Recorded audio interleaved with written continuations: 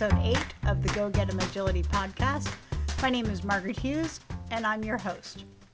There are so many people wondering, how can I get into agility? How do I start? What do I do? And I'm talking about beginning dog agility. Does beginning dog agility start with the equipment? Does it start with reading about it? Does it begin with handler training? A lot of people want to just start sending the dogs over the equipment, getting them running through weave poles and over jumps. And is that where dog agility starts, is with the equipment? What is the process of learning dog agility? Let me just start with this. Dog agility is an off-leash sport. We are asking our dogs to travel around an agility course, transitioning from handler focus to obstacle focus, and then back to handler focus, back to obstacle focus, over and over and over again. And it happens lickety-split. So those dogs that you see on television, they're not running around the arena doing equipment that they want to do. They do enjoy it, but they are taking direction from their handlers. They are in handler focus for a split second before they transition back into obstacle focus. So they're doing this dance of handler focus, obstacle focus over and over and over again, lickety split. And we want that nice balance for our dogs to listen to us, to take direction from us, and an understanding to commit to an obstacle when we ask. Dog agility comes down to three things, essentially. It is the relationship and the drive that you have with your dog. It is the dog training part of it. How do we train our dogs to go around obstacles, through obstacles, and over obstacles? And then dog agility is about handler training. So in beginning agility, the beginning, where does it start? It does, and it should start with the relationship that you have with your dog, and the drive that your dog has, not only to learn things, but also their desire to want to engage and interact with obstacles or props, interact with you as their handler. Why? Because agility is an off-leash sport. And the minute that we take the dog's leash off, that relationship that you have is going to show. Does your dog immediately look to the ground and start self-rewarding, interacting with the environment? Do they start sniffing? Does your dog stay attentive to you? Look to you immediately for direction and what are we doing? Asking you the question, what are we doing? Or is it a little bit of both? So building the relationship for off-leash work, whether it be dog agility, obedience, whatever off-leash sport you are going to do, if the dog is used to getting off-leash and taking off on you, then you're going to struggle with agility. You're going to need to work harder on your relationship with your dog and the dog staying in handler focus rather than the dog staying in environmental focus. So a beginning agility should start with the relationship that you have with your dog. And how do we build that relationship? How do you become an important part of your dog's everyday life? How do we encourage our dogs to want to stay with us when they are off leash, rather than going into the environment, rather than taking off, rather than sniffing?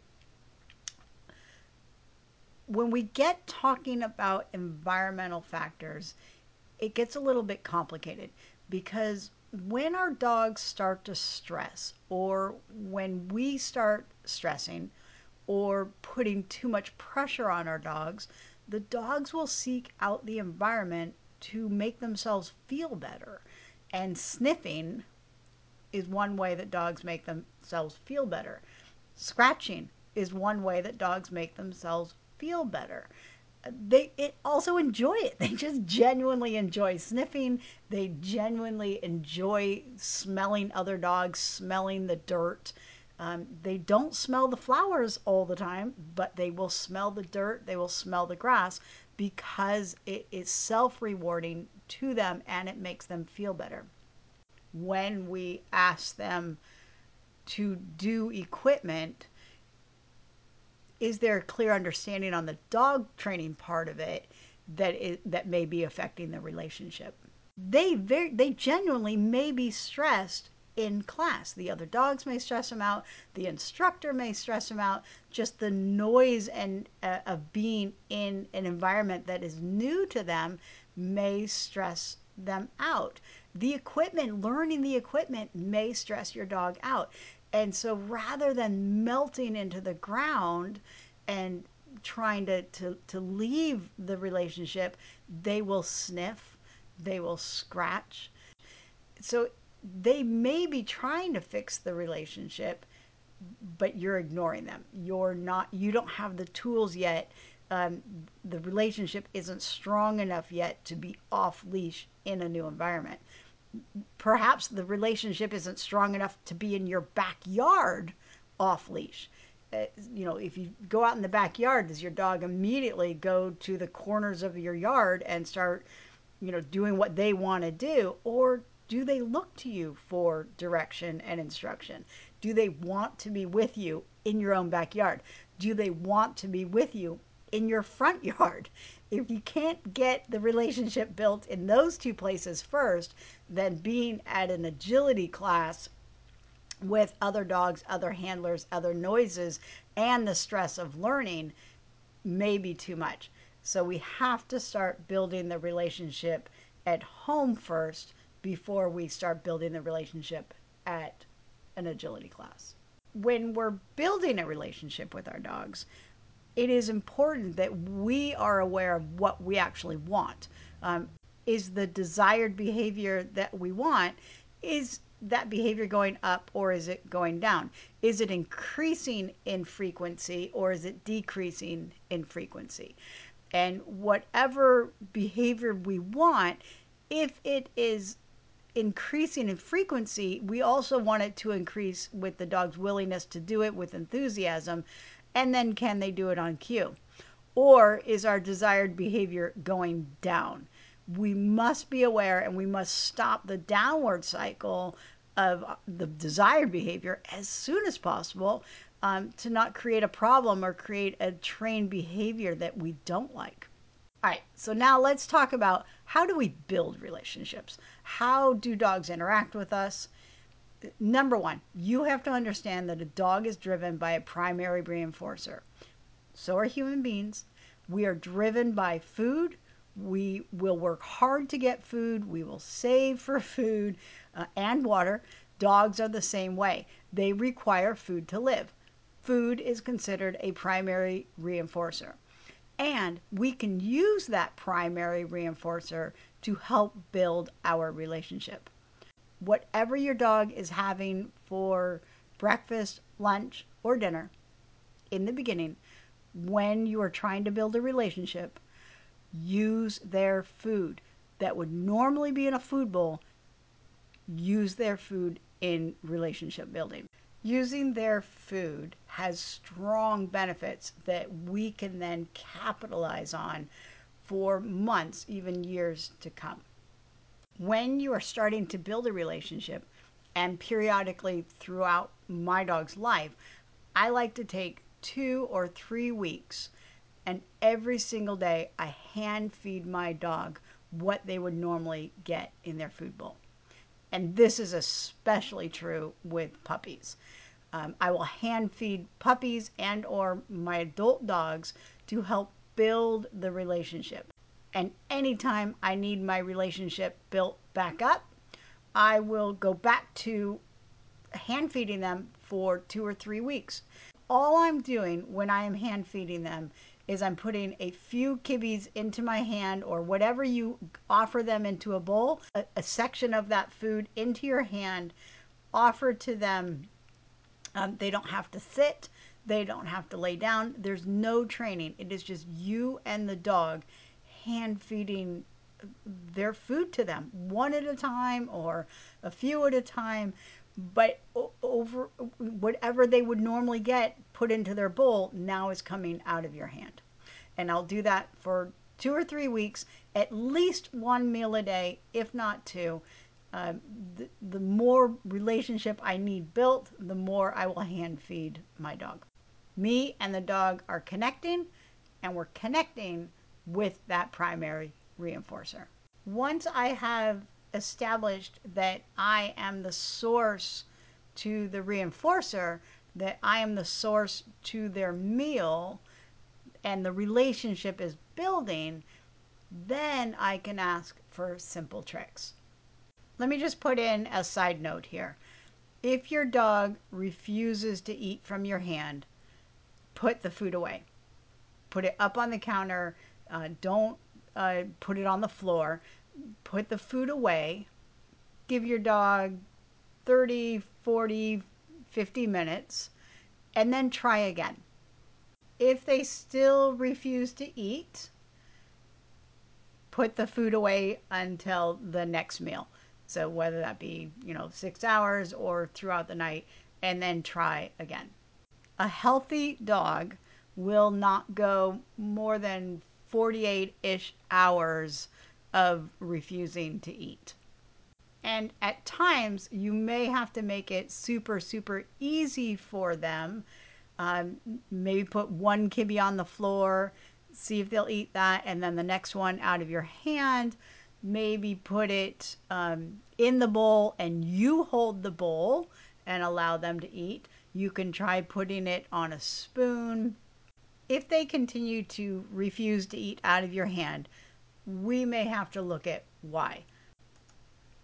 What is going on that eating out of your hand they find so aversive that they're not willing to eat a primary reinforcer food that they must have for life to survive?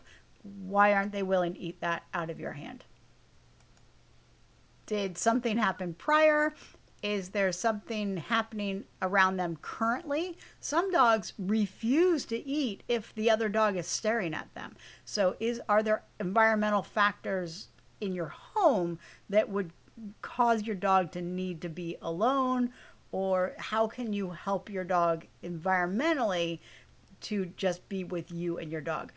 I know that when my daughter was young, one of the things that she struggled with was when she was training her dog, my dog would come and invade her space. And she needed to isolate herself with her dog in order to get her dog to interact with her, because my dog was invading, my dog was taking over the show, so to speak, and she couldn't work her own dog individually if my dog was even in the room. And so she isolated herself, up in her bedroom. She would take her dog into the bathroom, places that my dog couldn't get to allow the training to happen, to allow the relationship to build without other environmental factors. So is there something that's going on around your dog that your dog finds aversive, which is causing your relationship, your inability to hand feed your dog? Take a look at that. Is there something going on? Again, try different ways to see if you can get your dog to eat out of your hand. Offer them just one kibbe, either a flat hand or pinched fingers, one kibbe and a pinched finger. If they insist on having the food out of a bowl, you're holding the bowl, maybe on a spoon, maybe starting it with a little bit of peanut butter just to get them started. What is it? What can you do to help your dog start to eat out of your hand? Start small and build from there. Once they're eating out of your hand, then we can begin to add in simple tricks. Sit is easy. For some dogs, a nose touch is easy. Shake, wave, spin, twirl. Simple tricks that they can do in the kitchen for a little bit of hand feeding. All right, so one way to help build the relationship is through food rewards, or just their food, their meal. Another way that we can build the relationship is through play. And I have seen play. Some dogs, doesn't matter how you play with them, they just want to play. But other dogs are like, what are you doing? This is not play. I'm not enjoying this. So when you introduce play, and it could be as simple as a little game of chase, it could be a game of tug, it, or just a petting play. Some dogs enjoy that, but you have to watch your dog's desire for play. Some dogs do not like to be touched, and you go to push them away, or play tug with them in a roughhousing kind of way, and they say, no, I'm not doing that. Don't touch me. Get away from me. And you can physically see them shy away from their owner's hands. So as handlers, when we are building a relationship, we have to be acutely aware of whether or not our dog enjoys the play. Are they enjoying the roughhousing that we're doing with them? Are they enjoying a game of catch? Are they enjoying a game of tug? If we're throwing a ball for them and they're like looking at you saying, no, I'm not going to pick up that ball, then that's the wrong type of play for them. So you want to find play that your dog enjoys.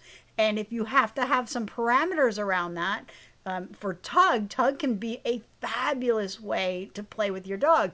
But you also want to then also train in a take it and an out, a time that is giving your dog permission to snatch a toy out of your hand, and a time to release the toy. So those training elements need to be installed before they're totally attached to tug.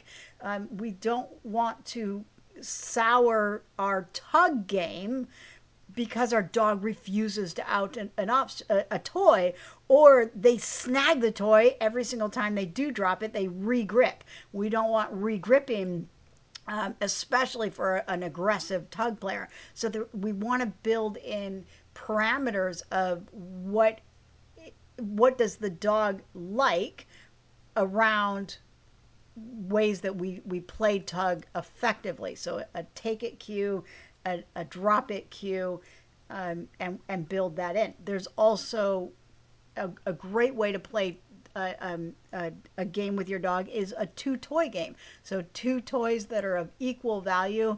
They grab one, they play tug with it. You stop playing with that one and you introduce the second toy, and they need to drop the first one in order to engage with the next one. So a game of two toys, either tugs or balls, anything that the two toys have to be of equal value in order for this to work. But it's a great way to build in a game, a playing game with them that will help to build the relationship. You also may have to experiment with different types of tugs. Or different types of toys just in general. So having appropriate size, having different lengths or thickness to the toy can matter to some dogs. Little dogs may not enjoy a big tennis ball, but they'll enjoy a little one. Pay attention to whether or not your dog is enjoying the toy, or they just enjoy watching you play with the toy. So we want to make sure that our dogs are engaging in it. And the other thing is, when you are playing either the two toy game or the tug game, let your dog grab the toy. Let them pull it. Let them have it. Um, we want them to come back to you. That's part of the relationship building, is can they interact with you and the toy? If they're taking the toy and taking off with it, all of a sudden we're losing the relationship again. And so, but if you want them to have the relationship, we need to see that they can have the toy and bring it back to you. So it's not just about you having the toy the entire time. It's them getting control of the toy And the relationship is so strong that they bring the toy back to you. They ask you, will you play with me? That is relationship building. In order for your dog's drive for tugging and playing to build, we have to let our dogs grab the toy and play with it. Dogs need a long history. Unless they are ravenous about tug, there will come a point where they'll be like, yeah, it's not for me anymore, because it's not rewarding to me when you're attached to the toy. So allow them to catch it, allow them to pull it, build in a take it and a drop in cue that is effective for your dog, and let the game of either fetch or tug build the relationship, not damage the relationship. All right, so we have feeding our dogs by hand. We have building in some tricks while we're hand feeding them. We're introducing play if that is something that your dogs are driven by, if it will help to build the relationship. What is one more thing that can either build a relationship or can destroy a relationship? When a dog does make the decision to go away from you, when they leave you, what happens when they make the decision to return to you? Either you approach them and pick them up, get their nose off the ground, or they make the decision to return to you. What happens in that moment, the moment that they return to you? Are they coming back to a grumpy, angry, upset handler? Or are they welcomed back regardless of how long it took them? What happens in that moment will help predict what happens in the future. What happens, what their behavior becomes when they return to you.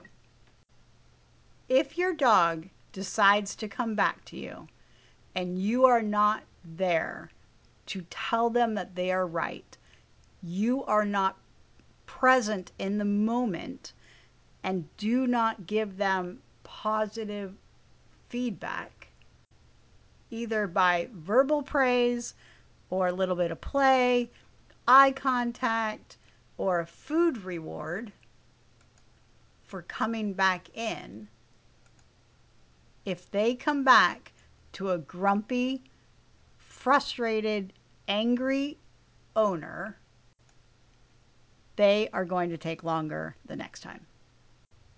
You have to reward them. You have to reward them and tell them that coming back to you, no matter how long it took them, is worth it. That it was the right choice. And that it's worthwhile to come back into you. You will reward them. You will acknowledge them. You will connect with them and keep the relationship built up, not destroy the relationship by being grumpy, angry, frustrated. But you will tell them, yes, coming back into you is worth it, is the right thing to do, and will benefit them each and every time. We must, when our dogs return to us, engage with them. Let them know that you coming back into me will result in a play session or a game of chase or a food reward. You'll let them jump on you and you'll push them back and let them jump on you again. Throw a cookie away from you. So they come running into you, you take a cookie, you throw the cookie away from you, they snatch to the cookie and they come back for more. What happens when they come back in matters. It matters. You must engage with your dog. Tell them that they are right. Play with them. Interact with them. let them know that coming back into you is worth it. Don't let your dog know that you're grumpy. Don't let your dog know that you're angry. Don't let your dog know that you're frustrated. Or worse, here's something that's worse. Your dog comes back into you and you completely ignore them. Oh my gosh, they're coming back into you. They're looking for direction. They're trying to build a relationship with you, and you completely ignore them. Oh my gosh, nothing worse than that. Okay, hitting your dog is worse than that, but ignoring them is it's a negative, a very powerful negative message that you don't care. You have to be present. You have to give your dog feedback that making the decision to come back into you was the right one. Don't ignore them. Don't be grumpy with them. Tell them they're right. Build the relationship. Don't destroy it.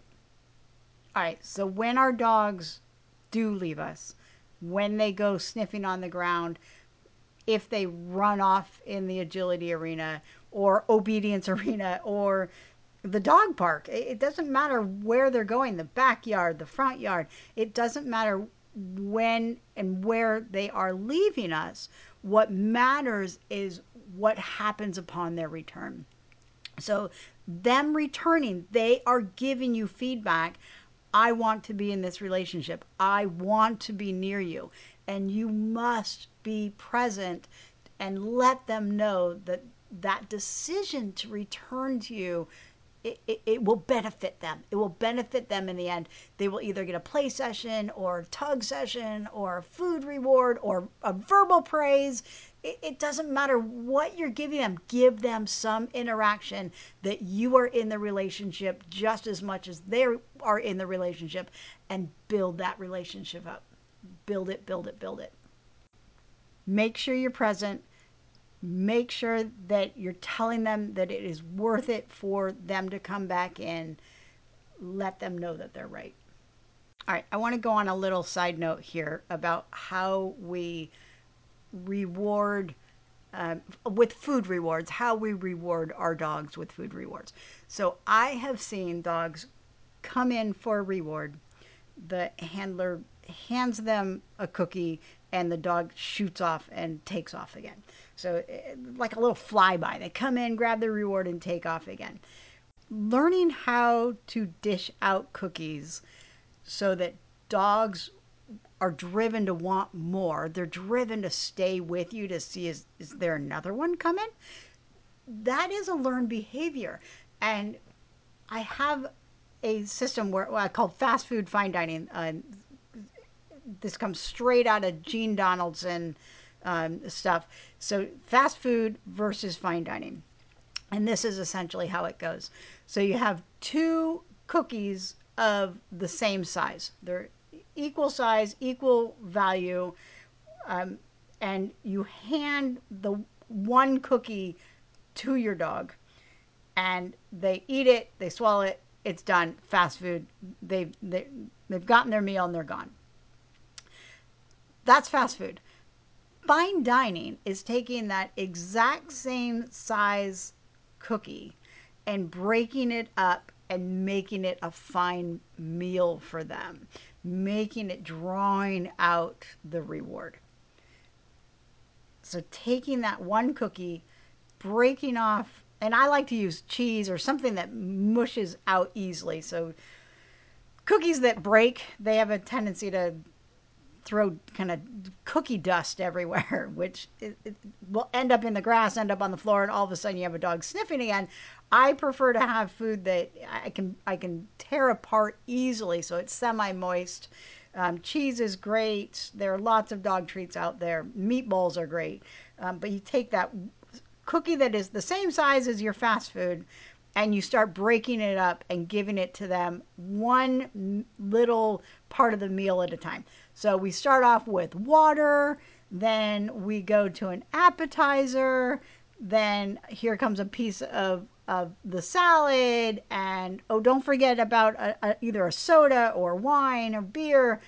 Then comes the main meal, and then we end up with a little bit more water and a dessert. and an after dinner drink.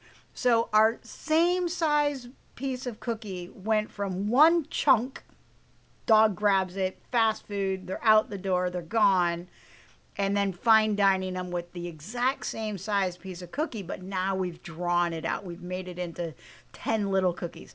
There's a comic strip out there where the dogs are taking the owner to court for taking one cookie and breaking it up into many and counting it as one. That is fine dining, and that is what we want to do. We want to draw it out. And it's not eating 10 cookies out of our palm at once. That's still considered fast food. No, this is one cookie, one at a time, pulling our hands out of their mouths and oh, what else do I have? What else do I have? And then handing them another one and almost making them pull the cookie out of our fingers excitedly, like, oh my gosh, that's the best thing you've ever given me. Meanwhile, it's the exact same thing that we gave them 2 hours ago, but they love it. So fine dining versus fast food. And don't get me wrong, there are time and a place for fast food. When you need your dog to see the cookie on the ground quickly so that they don't sniff, they see it and they grab it and they go, that is fast food. Those are big chunks of food that they can easily see. And don't forget, dogs are colorblind. So if your food is the exact same colors or a similar color to the ground that they're eating off of, then they go into sniffing mode. And we do not want sniffing mode. So the food is high contrast from the ground that they're being fed from. And it is that big, chunky, fast food that we want them to see. And if they don't see it, you point it out to them immediately. This is not a game of find it. Find it is different than there it is, grab it, let's go. We want our dog's nose off the ground. We don't want them sniffing. So in agility, I do not encourage a find it when you're working agility stuff. We want them to see it, grab it, go, come back for more, do it again. So rewarding our dogs through fine dining, when we need their attention, we want them to desire to be with us, and then fast food when we need them to see it on the ground, grab it and go. There's your difference between fast food, fine dining, and learn how to feed your dog effectively so that they are not losing hope that they're never going to get something. There's another game out there that I call mugging of the hand. And mugging of the hand is a management tool that I use, but I will use it when I need to move my dog from one area to another and I need them in focus. And over time, dogs learn that, this section of territory is a mugging mode, and they learn how to stay in your hand through mugging. So here are the times that I use mugging. I use mugging in a tight aisle way at a trial. Whenever I'm passing dogs that are in close quarters or passing people that are in close quarters, and I don't want my dog to be out of attention from me, I will use mugging to help move them from one area of the trial to another. I will also use mugging in training when I want to go from the end of a sequence back to the beginning of the sequence. So moving them from the end of a sequence, moving them back to the start line, I will allow them to stay in mugging mode from the end back to the beginning. So kind of a reset, getting them past equipment that I don't want them to take, but I'm not in training mode, if that makes sense. So you are in training mode, you're training mugging. However, it's not actively training agility. It is the in-between of agility. And so it is training in its own right, but it's a different type of management type training. So you can have healing focus training or allowing them to mug, which is a little bit more of a management mode to get them back to a start line or back to a reset point of where you're starting your exercise again. So what is mugging? Mugging is taking a big chunk of cheese or a big chunk of hot dog, putting it under your thumb, opening up your other fingers so that you're kind of high-fiving with your thumb holding onto a cookie in the middle of your palm, and allowing your dog to grab small sloughs of food as you move them back towards wherever you want to move them. And so generally my hand is at my hip or at my knee, depending on the size of my dog. And I can move it either in front of me, allowing my dog to forage, or I can drop it back behind me, keeping my dog, what's it called? Lagging. So they're lagging behind me, or they're at heel position at my hip, at my knee, or I'm allowing them to forage depending on where I put my hand. So I can manipulate my dog to stay in a specific position relative to my leg, depending on where I put my hand. So that is mugging, and allowing them to either lick it or grab little bites of it as we're going back to the start line. Or back to my reset point. And I don't necessarily give them the cookie at the end. So I will allow them to mug and slough and lick and chew on it as much as possible. But that doesn't mean that they get it at the end. I may have to reset them immediately and we go on to another exercise, which means that the cookie is still in my hand, or I've moved it to my pocket, or I will give it to them, or I'll start to fine dine them with whatever is left of that cookie once I get back to my start point. Here's where we stand. We need to build a relationship, and we can start building that relationship by hand feeding our dogs. We can build the relationship with play, effective play that your dog likes. We can build the relationship with trick training while we're hand feeding if we want to, or just trick training all on its own. We can effectively learn how to feed our dogs with fine dining them versus fast food. We can allow them to mug, build a relationship of not punishment for looking at another dog, but this is what you can do. You can mug my hand as opposed to pay attention to other dogs. So building that relationship through food as opposed to breaking it down with adversives. All right, so this is what we have. We need to build the relationship. And we can start by building the relationship through hand feeding, taking whatever is in their food bowl and start to hand feed our dogs 2 or 3 weeks at a time throughout their life. Whenever we need to build that relationship up, we can go back into hand feeding our dogs. We can go into trick training, obedience training, building up structure for our dogs that they can then rely on. We can build our relationship through play, effective play that our dog likes. So sometimes we like to play tug a lot, and they do not. So we have to find play that our dogs like. We also need to be very aware of our response when our dogs do leave and then they return to us. What are we telling them? Let them know that returning to you is a positive thing. Even if you have to go and get them finally turning and giving you any sort of focus is a good thing. We'll get them a good response from you. Be present in the moment. Be especially present in the moment if they make the decision to return to you. So they are actively seeking you, looking at you, wanting to interact with you. Be ready and present to respond to them in a positive way. We can learn how to do fine dining versus fast food. And we can teach them how to mug our hands as an effective management tool to get them from one place to another. We want our relationship to be built on a primary reinforcer and not you do it because I told you to do it. The power of a primary reinforcer, don't waste it. Use it. Use their food. All animals, including children, are dependent on a primary reinforcer.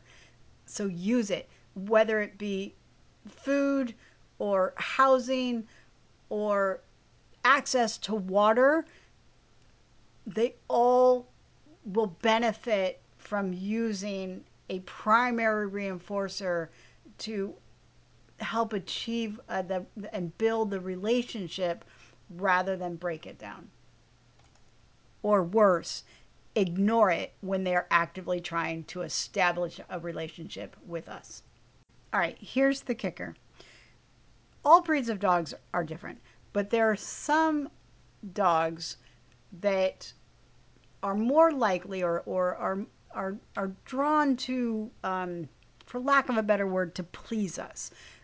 They want the relationship almost out of the gate, almost from being born.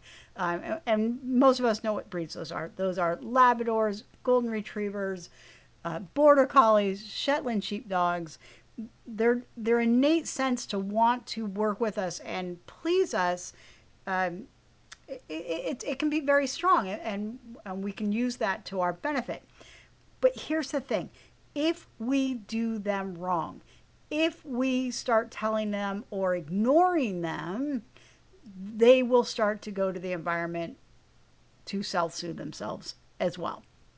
So not only will our dogs that want to be with us and want to please us, not only can we actively drive them away, but those dogs that are not drawn to please us, those dogs that are bred to work away from us, those dogs that are bred to think on their own and be on their own, our terriers, our sighthounds, they actively already are okay with having an independent relationship with us.